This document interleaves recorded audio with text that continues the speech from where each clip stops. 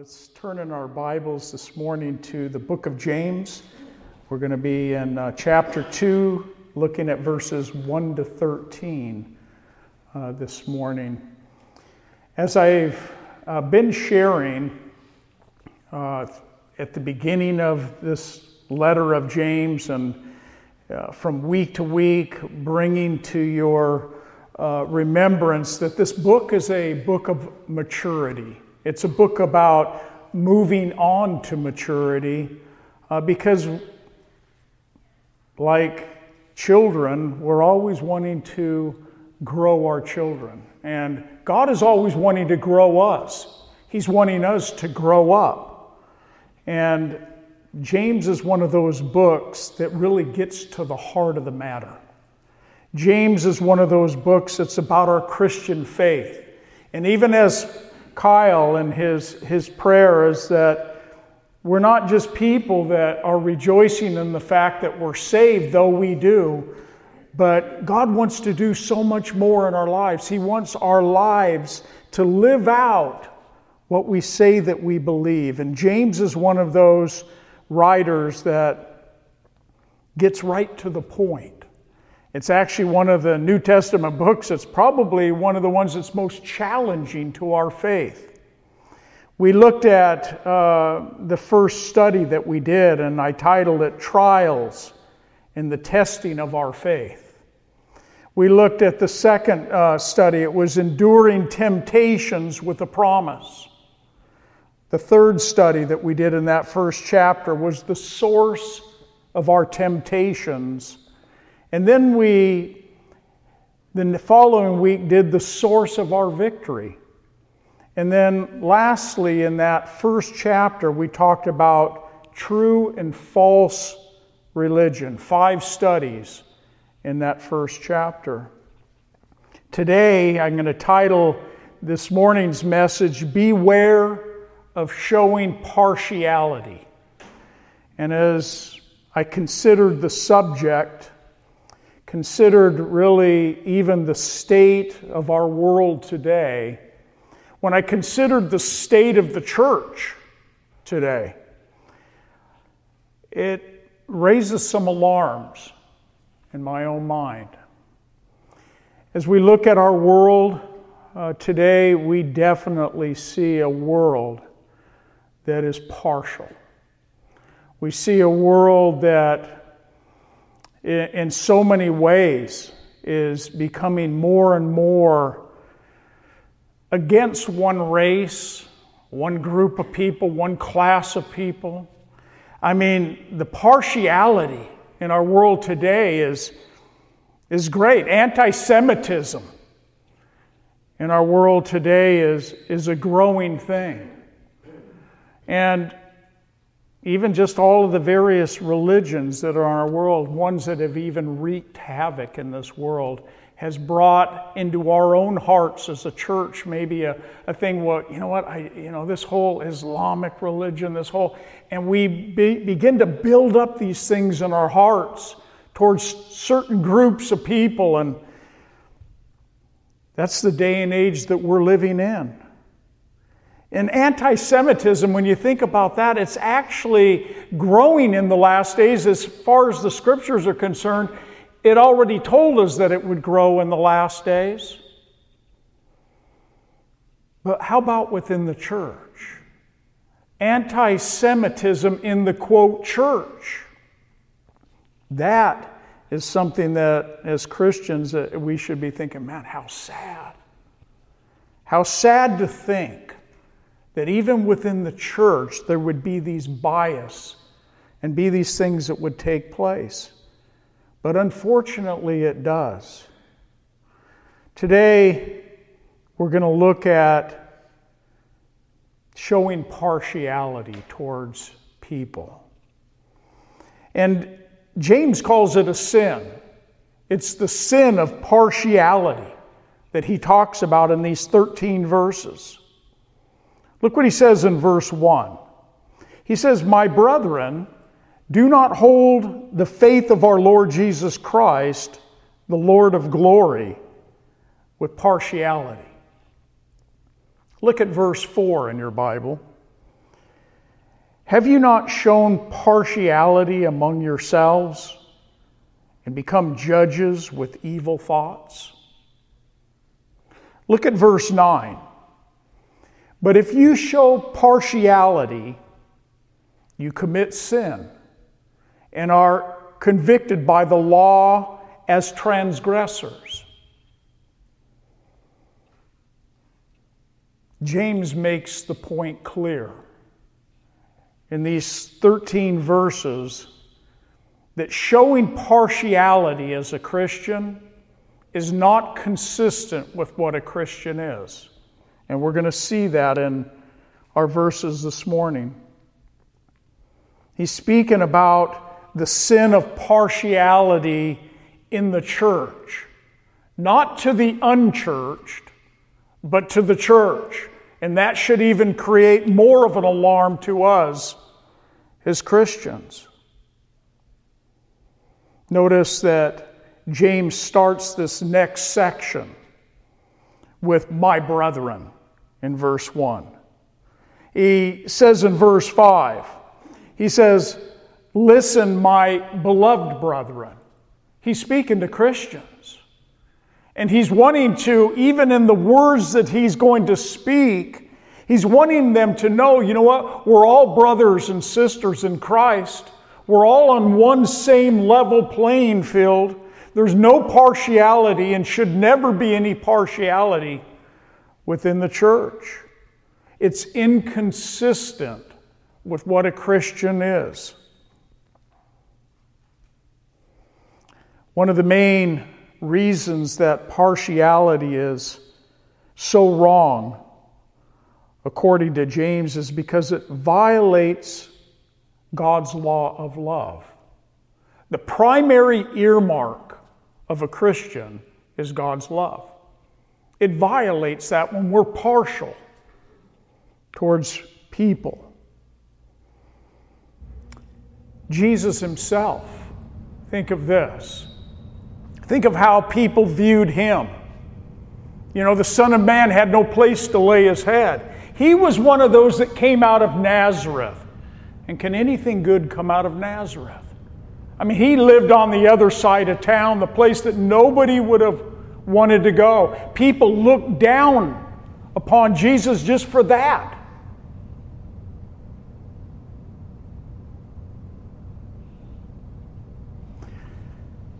In verses 8 and 9,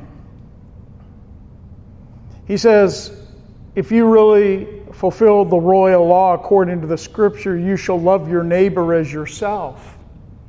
You do well. But if you show partiality, you commit sin, and you're convicted by the law as transgressors. That's to the church. So we might say that the flow of thought in these 13 verses might go like this.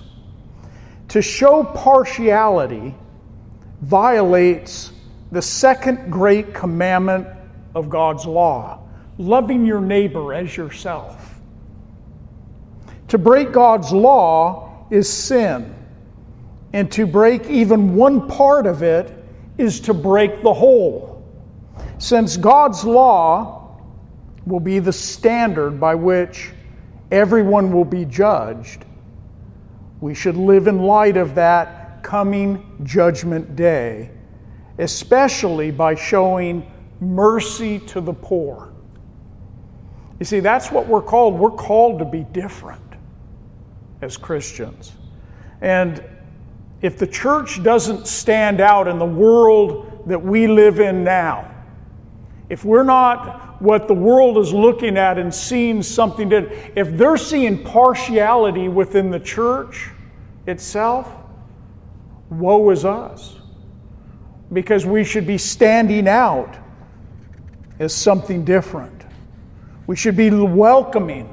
As a matter of fact, the Calvary Chapel movement, it started really with that, with Pastor Chuck Smith and his wife Kay bringing in all of these dirty hippies that were on drugs at the time and doing all these these various things that quote the church says, this can't be of God. Look at them, they're bringing in guitars and drums to the stage. And you know what? And that's Satan worship. Those were the kind of things that were being said in that day. Judging by appearance, looking at the outward appearance of men and women and making a judgment call. The whole founding of the Calvary Chapel movement was based upon come as you are. Come as you are, meaning it doesn't matter who you are. It doesn't matter what you look like. It doesn't matter your skin color. It doesn't matter anything about come as you are into this place. And even come with your sin. Even come with those things, because unless God touches your heart, unless He saves you from your sin, there's no hope. So please come into this place. The church is for sick people. The church is for those that need a physician. It's not some place for a bunch of people that have it all together to come and gather on a Sunday. This is not the place God intends it to be. We should be welcoming the lowest of lows, the dirtiest of dirty. The people that would come into this place that many churches would say, you know what, you're not really welcome, or we got a place for you to sit.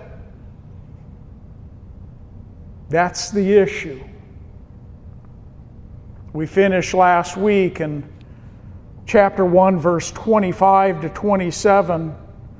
James says, but he who looks into the perfect law of liberty and continues in it, and is not a forgetful hearer, but a doer of the work, this one will be blessed in what he does.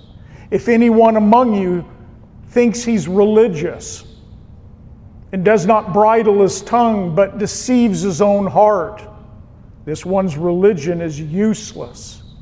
Pure and undefiled religion before God and the Father is this: to visit the orphans and widows in their trouble, and to keep oneself unspotted from the world. Even though we don't like the word religion, religion speaks of effort. Religion speaks of man trying to find God, reaching up to God. And we, as believers, we believe we have a relationship with the living God. God had reached down to us and saved us out of our sin, pulled us out of the pit. In whatever condition we were, He saved us from it. So let's look, and we'll read our text first, and I want to break it down.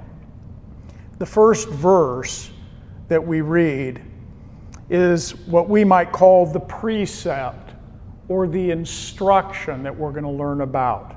Look what James says.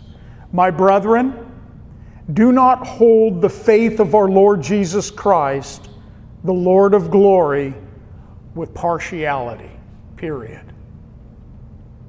In verses 2 to 4, James then gives us an example of showing partiality. Look what he says. For if there should come into your assembly, and let's call this Calvary Chapel Fellowship of Winston-Salem, if there should come into your assembly a man with gold rings and fine apparel, and there should also come in a poor man in filthy clothes, and you pay attention to the one wearing the fine clothes and say to him, you sit here in a good place, and say to the poor man, you stand there or sit here at my footstool, have you not shown partiality among yourselves and become judges with evil thoughts? In verses 5 to 9, James answers the question, why partiality is sinful. Look what he says, verse 5. Listen, my beloved brethren, has God not chosen the poor of this world to be rich in faith, and heirs of the kingdom which He promised to those who love Him?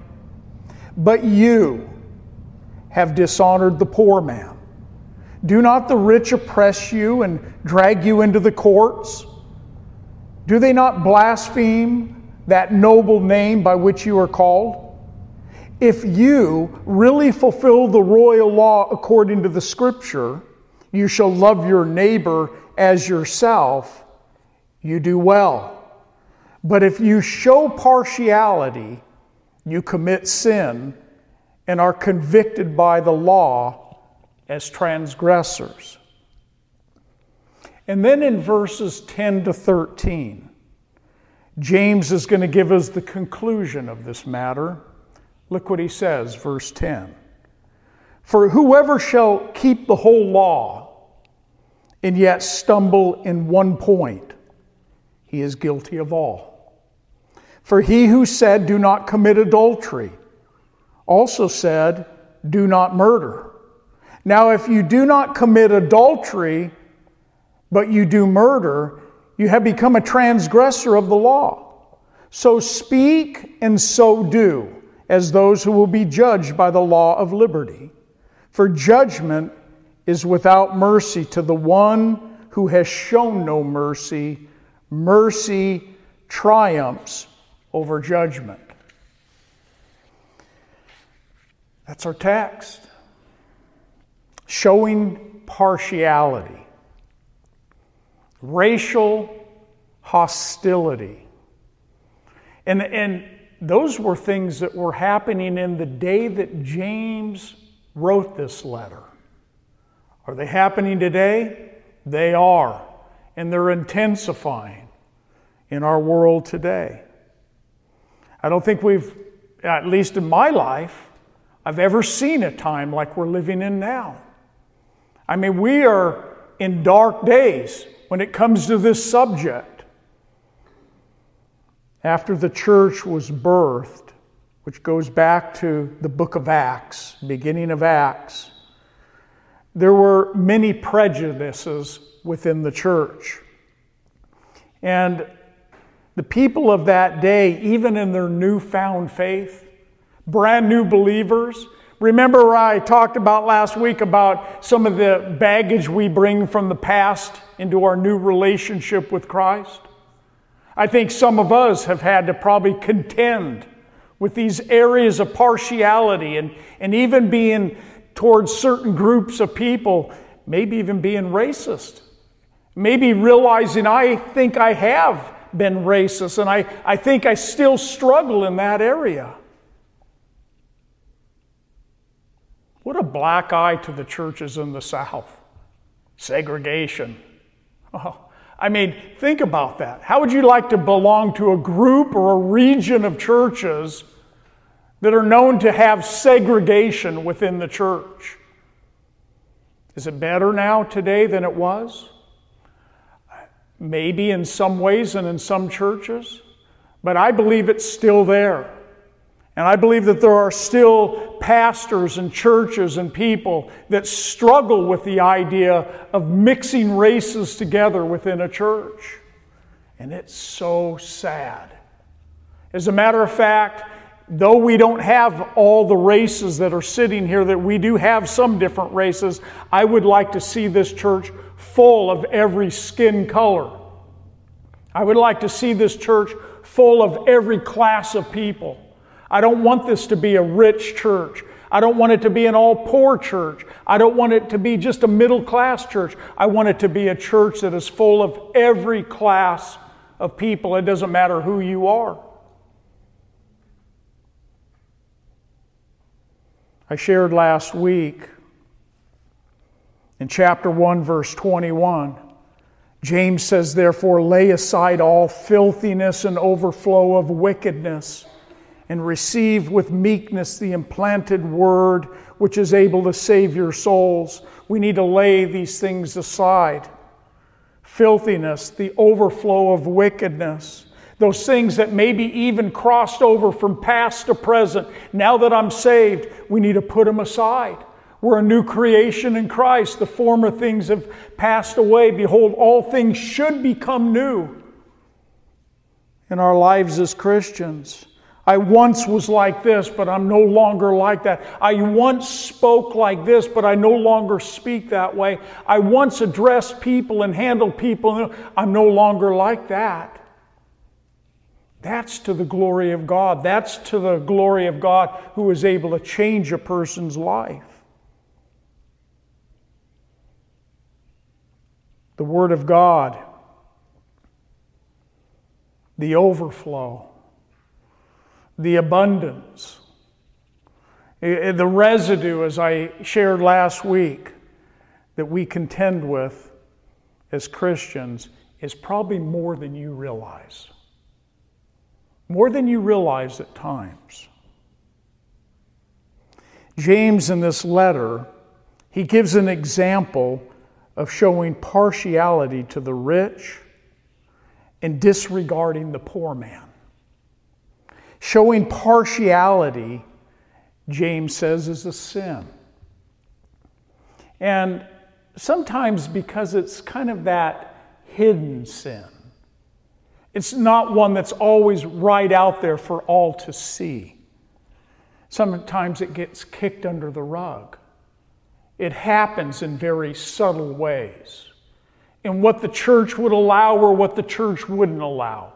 How they would deal with this kind of person or deal with this kind of person. It's external judging. It's judging by appearance instead of considering what might be in their heart. The whole issue, remember when tattoos started getting popular? Man, you walk in with a tattoo. Whoa, what's this? What do we got here? What kind of person are you? External. They have a hard time with it now. There's so many people that have tattoos today. It's not even hardly an issue, though it might be with some. But external judging of what we see on the outside, the sin of partiality, I do believe is alive and well in the church today. We actually find the word 24 times in the Bible. 10 of those times we find in the New Testament. It means to have respect, certain respect of persons, treating others and some differently than you do others. And partiality is also defined by definition as personal favoritism. It's favoring one over the other. It's picking sides at times. It's playing favorites. It's judging by appearance. It's regarding one class above another.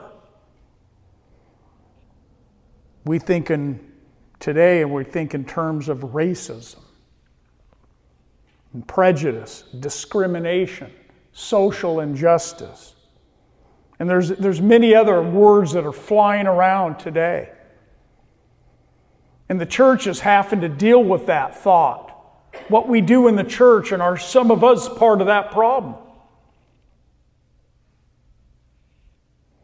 In Acts chapter 6, the early church, there were Hebrews, and then there were Hellenists. And they were making these daily distributions to the widows that were in the church. And they were being neglected. And there was this rise of concern within the early church between the Hebrews and the Hellenists of the day. These Hellenists, they were Jews who had taken on Greek culture. They spoke the Greek language. And then you had your Hebrews that didn't speak Greek, and they spoke in a different tongue, and there was these differences between them, and it caused a contention amongst them. Even in the early church, it was there. They had to deal with it. God gave the law to His people in Exodus 23. In verse 1, He says, "You shall not circulate a false report. Do not put your hand with the wicked to be an unrighteous witness.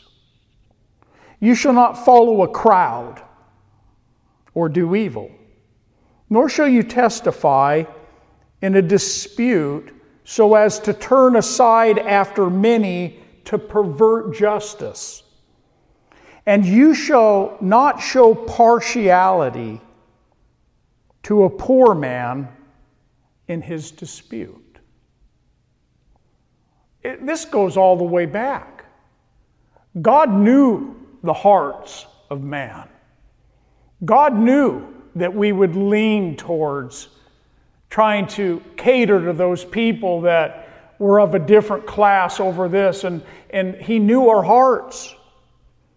Remember, all the law was given for man's protection.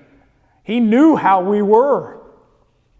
And you shall show no partiality to the poor in his dispute. It was laid out by God to His people. Also in Leviticus 19, verse 15, it says, you shall do no injustice in judgment. You shall not be partial to the poor, nor honor the person of the mighty. In righteousness you shall judge your neighbor. You shall not go about as a talebearer among your people, nor shall you take a stand against the life of your neighbor. I am the Lord.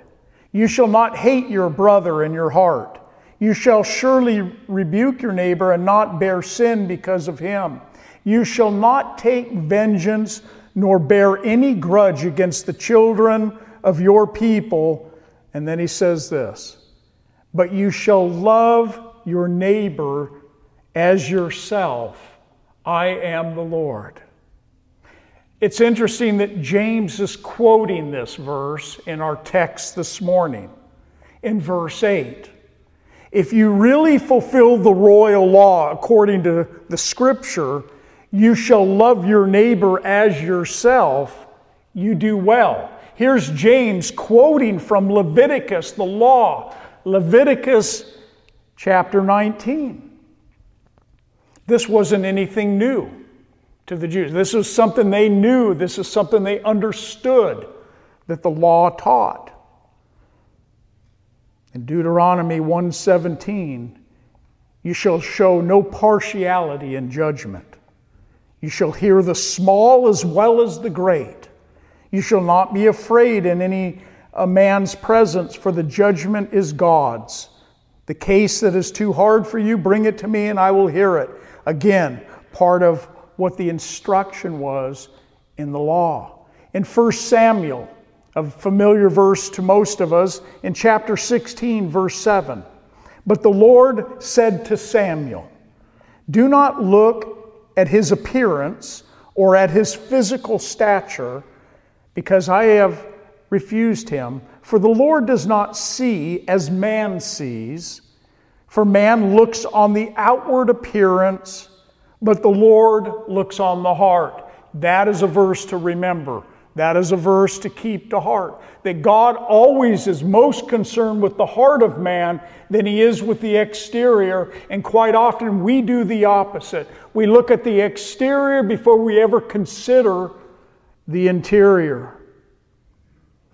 In the book of Job, chapter 13, verse 10, He will surely rebuke you if you secretly, notice secretly, show partiality. Job 32:21. Let me not, I pray, show partiality to anyone, nor let me flatter any man. Job 34:19. Yet he is not partial to princes, nor does he regard the rich more than the poor, for they are all the work of his hands.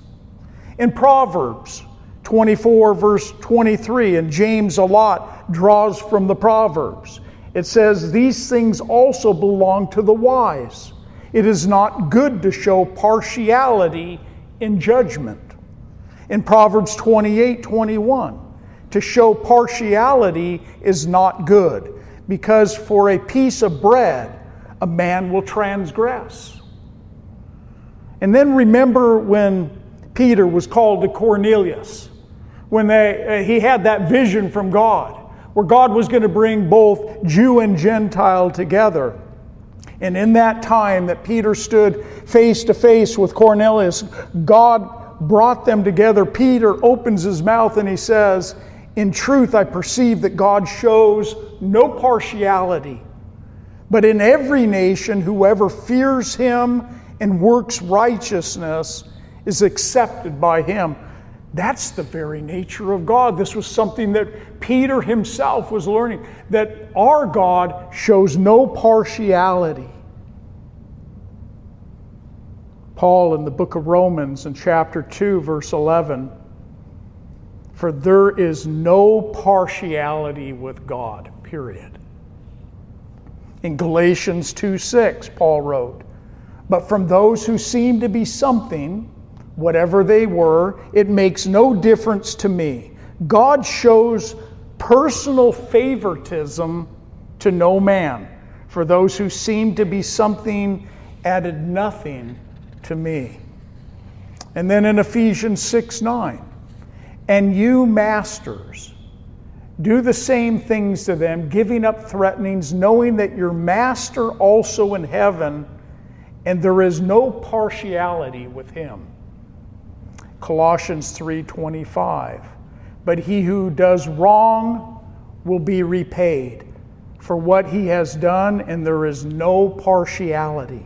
1 Timothy 5:21, "I charge you before God and the Lord Jesus Christ and the elect angels, that you observe these things without prejudice, doing nothing with partiality."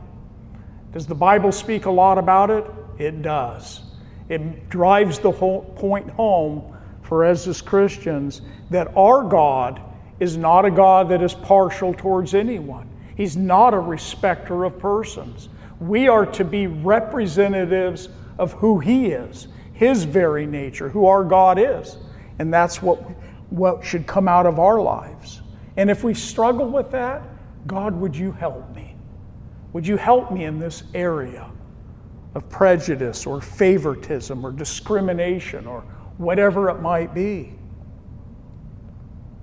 The precept in verse 1, or the instructions that James is giving here, he says, "My brethren, do not hold the faith of our Lord Jesus Christ." Notice that he adds on the Lord of glory. I think that's interesting. He's given the full name. He's laying it all out. And is Jesus God? Yes, He is. Even here, James is calling Him the Lord of glory. And it's just interesting that he lays this all out, the very nature of who God is. And do it without partiality. Do it without favoritism. Do it without discrimination of race or between male and female. And that was another big issue culturally, even in the day, and still is. And a lot of the nations that are out there that just put women at a different class. You know, Christianity broke all that. Christianity breaks racism, breaks all these different, it does away with that.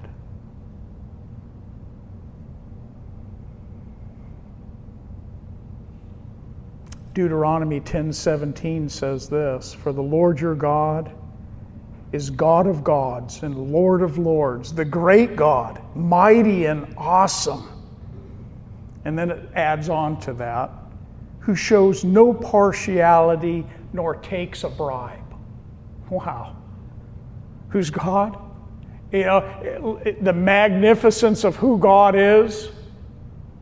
And then he says, "And I don't show any partiality towards the lowest of lows."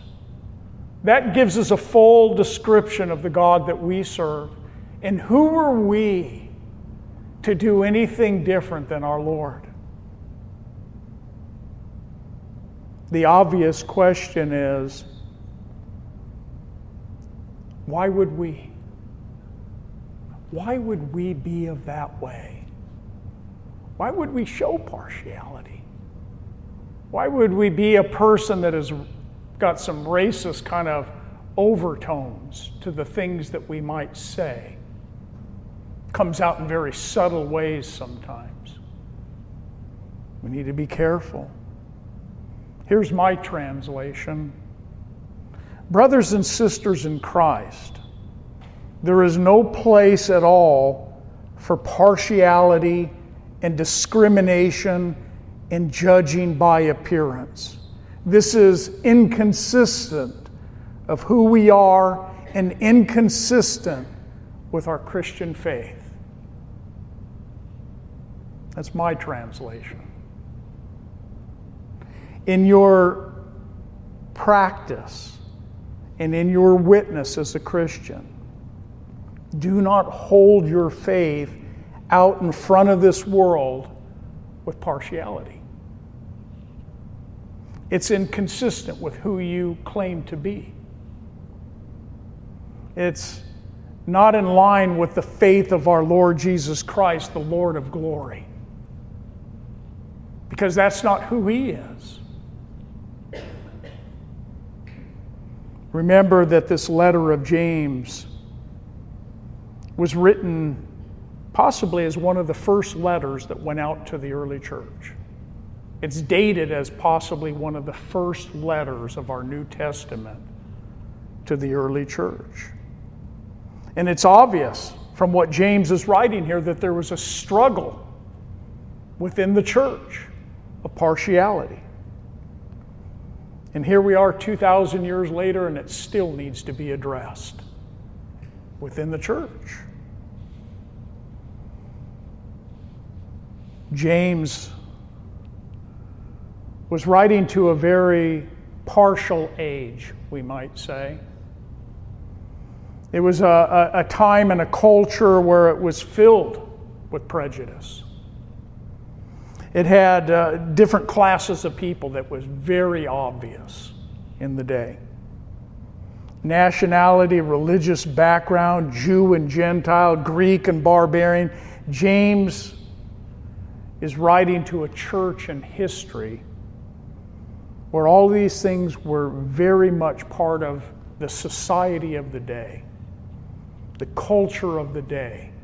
It's how men treated women. It was just everything about it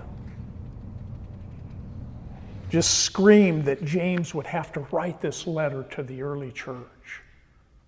We need to start out the church in a good way.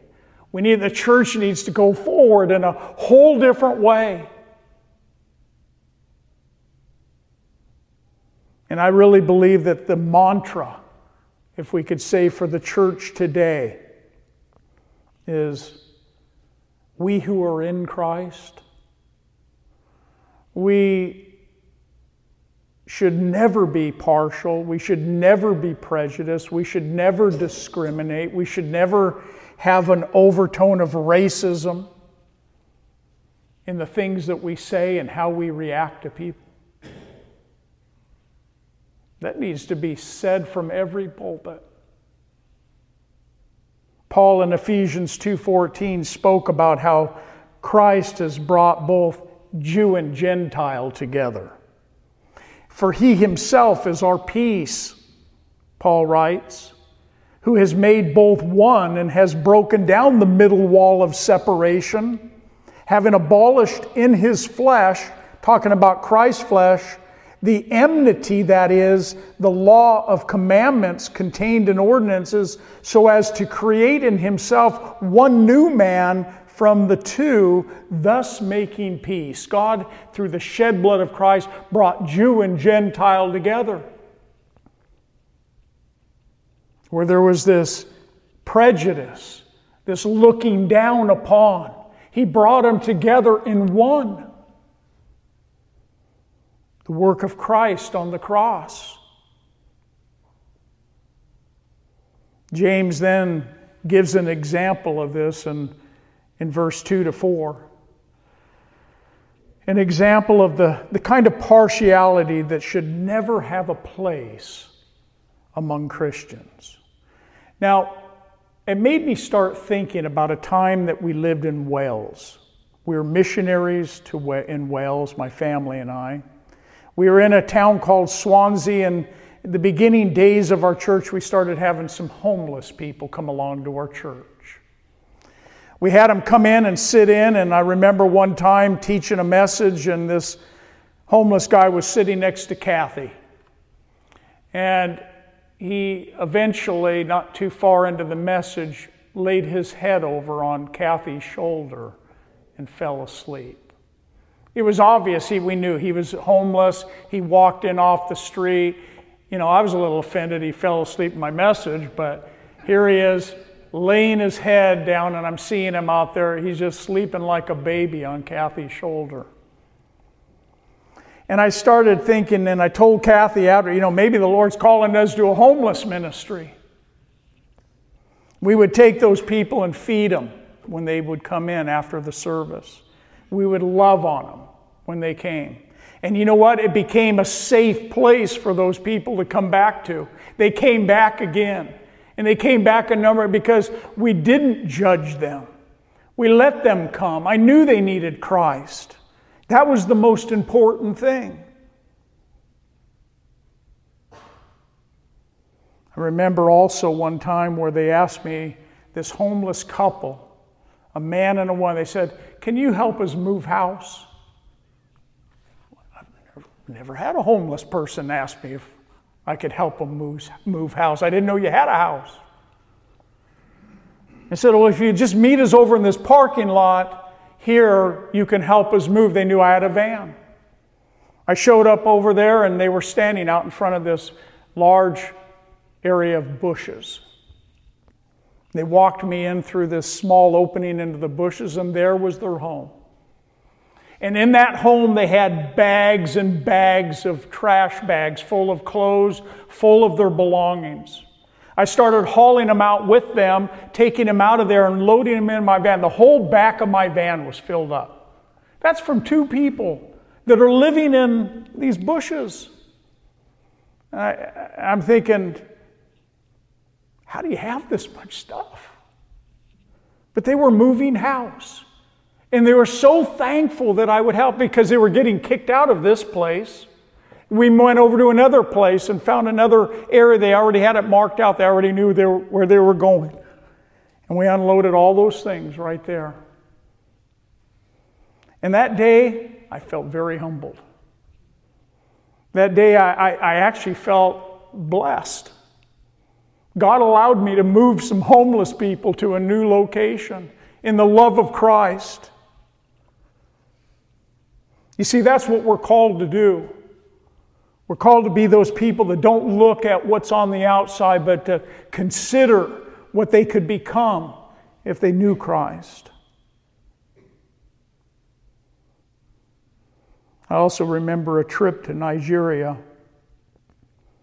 I remember meeting this church that was meeting under just a wood covering with a tin roof on it. Very poor people. I remember that there was a man, we'd met this man prior, but this man showed up at church. He was a wealthy businessman, probably the most wealthy man in the area. But he was also a pastor. And he walked into this gathering where we were with all these people that were just dirt poor. He got dropped off in a SUV and had armed guards standing there with him at his vehicle. He walked into this place of gathering where we were, and by the way, he walked in late. He had his iPad under his arm. He had the ushers direct him up to the front of the stage to sit on a chair and face the people. And by the way, he wasn't there to be a speaker. He was just simply there because this was the place that he felt would be the place he should sit. And I remember thinking how disgusted I was in seeing that. Some other people here went on that trip. They saw it too. It was sad to watch. But even the sadder part is that the people within that church that directed this man up to the stage, they actually saw that that would be the fitting place for him to be. To have him sitting up on the front, up there. He should have been sitting out in the back. He was a pastor too. It was sad. Sad to see. And you see that those kinds of things happen within the church. And God is going to judge it. In verses 2 to 4, James gives this example of showing partiality. He says, "For if there should come into your assembly a man with gold rings and fine apparel, and there should also come in a poor man in filthy clothes, and you pay attention to the one wearing the fine clothing, and you say to him, 'You sit here in a good place,' and say to the poor man, 'You stand there or sit at my footstool,' or one translation reads, 'or you sit on the floor.' Have you not shown partiality among yourselves and become judges with evil thoughts?" The assembly that James is speaking of here was not the temple. It may have been speaking about the synagogues that were in various cities where the believers would gather. It could have also been a rich man's house, because if anyone had any house of any size, he probably had money. He might have had a place for the Christians to gather. It would have been a place probably would have been awkward for the poor person to walk into the midst of these wealthy people possibly. And the Christians were dealing with all their past stuff, of all these distinctions from the past. And James is wanting to correct it. If there should be one that would come into your assembly. And keeping in mind that the one coming into the assembly could be a non-believer. It could be somebody that doesn't even know Christ. And you show partiality in the moment to a non-believer and you turn their face away from God. Because of your partiality, you will be held accountable. And I can tell you that there are many people that have come to a church. I've gone to a church where I didn't come with a tie on. And it wasn't something I just felt people were looking. Why don't you have a tie on? Why are you disrespecting God? And there are lots of people that have been turned away from church because of the partiality of Christians.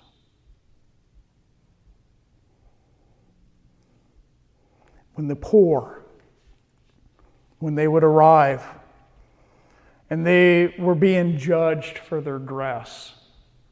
Very distinctive in the day. You see, today we have so many resources for people. Even somebody that's poor could actually go out of their house looking like $1 million. They can get some nice, name brand clothes, but in reality, they're poor. In that day, they didn't have all the thrift shops and the places you can go and get. What you look like was a distinguishing factor of who you were. You were of a lower class. You were poor. And as a matter of fact, God's blessing is upon those that have much. And those that have little, it's because God's blessing is not really upon you. The New Living Translation puts it this way. It says, "For example, suppose someone comes into your meeting dressed in fancy clothes and expensive jewelry, and another comes in who is poor and dressed in dirty clothes. If you give special attention and a good seat to the rich person, but you say to the poor one, 'You can stand over there or else sit on the floor,' well, doesn't this discrimination show that your judgments are guided by evil motives?" The rings, notice it's plural. It was obvious. Multiple rings, bright clothing, fancy clothing on. And then looking for those that would come in with the dirty clothes. James goes on and he answers this question in 5-9 about why partiality is sinful. He says, "Listen, my beloved brethren, has God not chosen the poor of this world to be rich in faith and heirs of the kingdom which He promised to those who love Him?" They should know the answer to that. "But you have dishonored the poor. Do not the rich oppress you and drag you into the courts? Do they not blaspheme the noble name by which you are called? If you really fulfill the royal law according to Scripture, Christians, you shall love your neighbor as yourself, you do well. But if you show partiality, you commit sin and are convicted by the law as transgressors. Why is partiality sinful? Because we don't represent who God is. We're not representative of who He is to this world. Paul in Galatians 5:14 said the same thing. He says, "For all of the law is fulfilled in one word, even this, you shall love your neighbor as yourself." If we could just do that, if we could just love other people no matter who they are, what they look like, what status, if we could just love them like we love ourselves, wow, what a transformation. And then in conclusion, in verse 10 to 13, James gives us the conclusion of the matter. James, in a sense, he argues and he makes the point for those who would say, I keep the law of God. And there are many that think they are keeping all that God has called them to do. But we keep the law of God. Look what it says in verse 10. James says to them, to those that would try to do this, "For whoever shall keep the whole law and yet stumble in one point, he's guilty of all." He hit the nail on the head. You're not going to be able to get by on this one. You're not going to be able to say, well, I keep the law, but this one thing of partiality that no one sees, it doesn't matter. "For he who said, 'Do not commit adultery,' also said, 'Do not murder.'" Notice the two types of sins he brings out. "Now, you do not commit adultery, but you do murder. You have become a transgressor of the law." James makes it a point to bring out these two laws of God, the law against adultery and the law against murder. And he does this to make a point, because what would happen, and what we quite often do, is we say if we're doing the most noticeable things that people could see, but people can't see my heart and my wicked heart towards, and my evil heart towards, those are of a lower class, or somebody of a different skin color, or somebody, and we don't really say it out, surely I'm all right.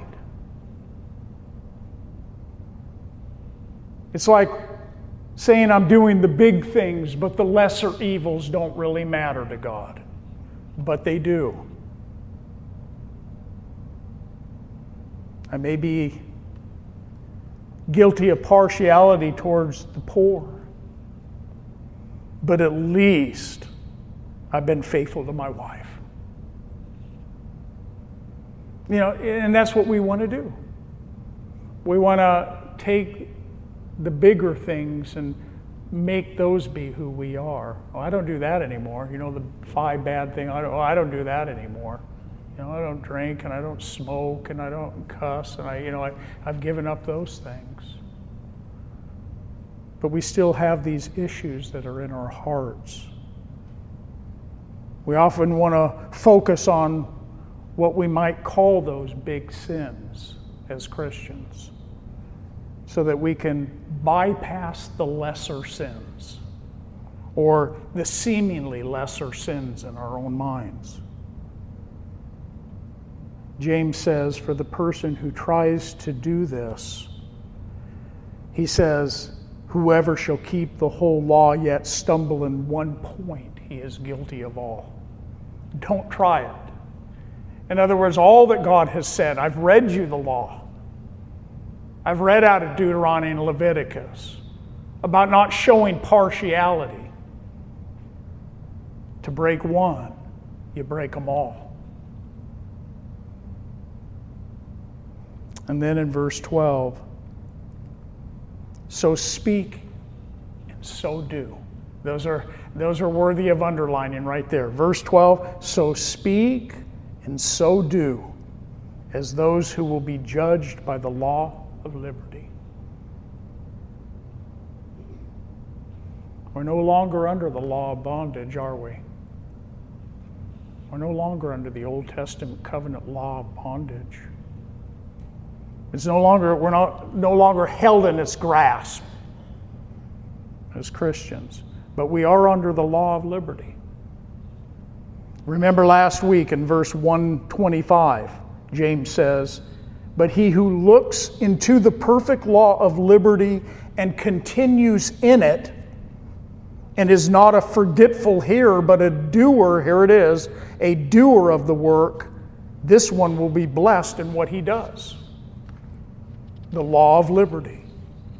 In James 1:22, a key verse to the book of James, "Be doers of the word and not hearers only, deceiving yourselves."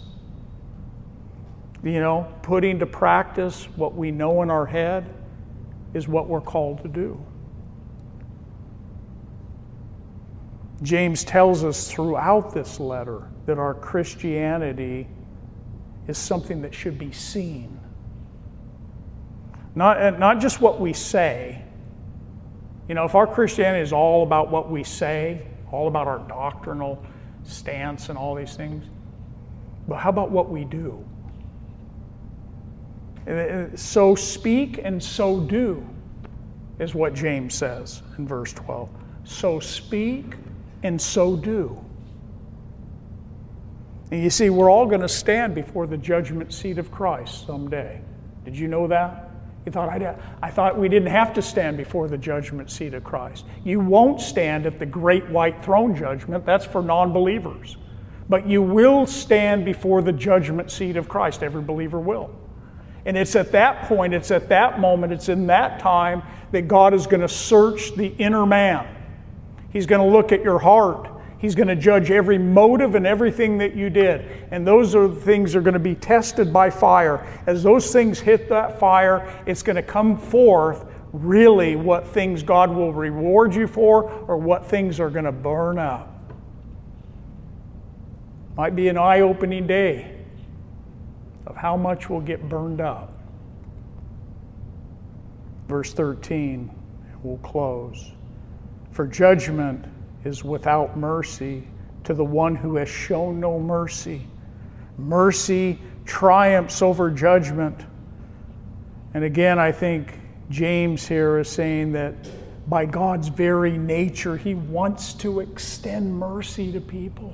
His mercies are new every day. That's the very nature of God. He would rather extend mercy than to extend judgment. We think, well, He's a God of judgment. He's a God of mercy. But He will extend judgment.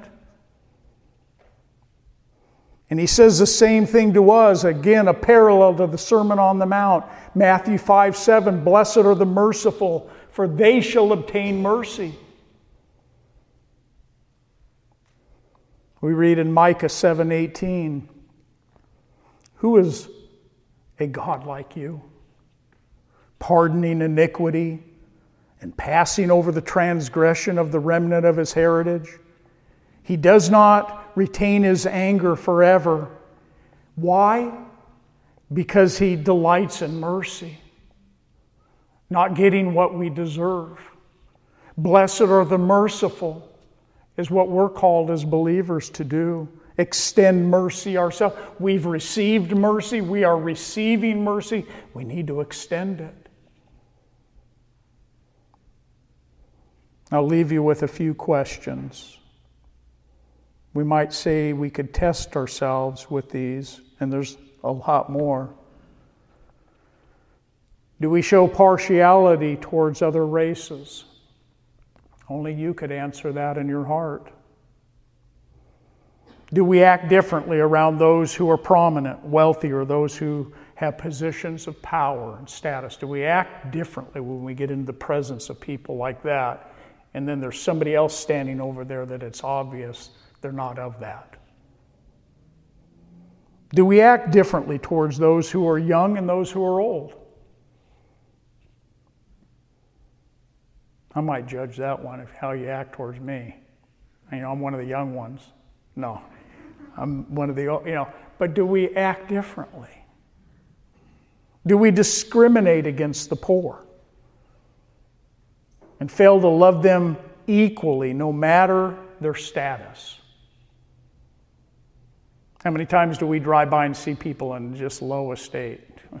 All these people, if they just do this, get a job, do that, we're so quick. Are we known by our love one for another?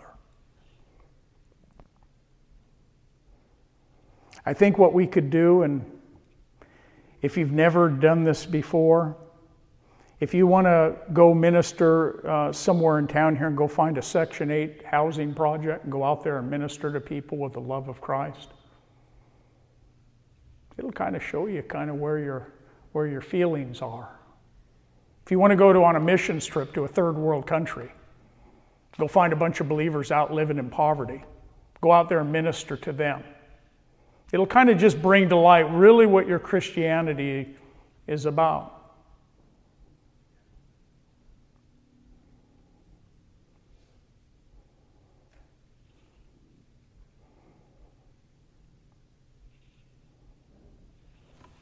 I think that the church,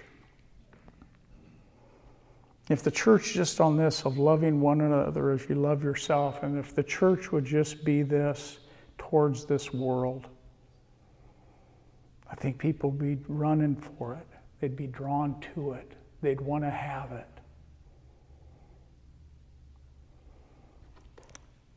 Chapter 1, verse 27. Again, pure and undefiled religion before God and the Father is this: to visit orphans and widows in their trouble, and to keep oneself unspotted from the world.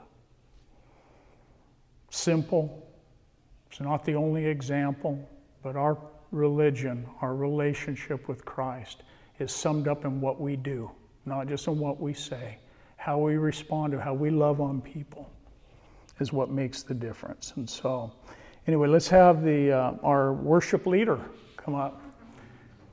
Keep wanting to say team, but we don't have a team up here. Have the worship leader come up and lead us in a song. Take these, maybe questions, if you didn't write them down, and this is going to get posted on the website. You can listen to this message again. Take these questions, ask yourself, soul search yourself. Say, God, do a work in me, change something in me. And so let's all stand.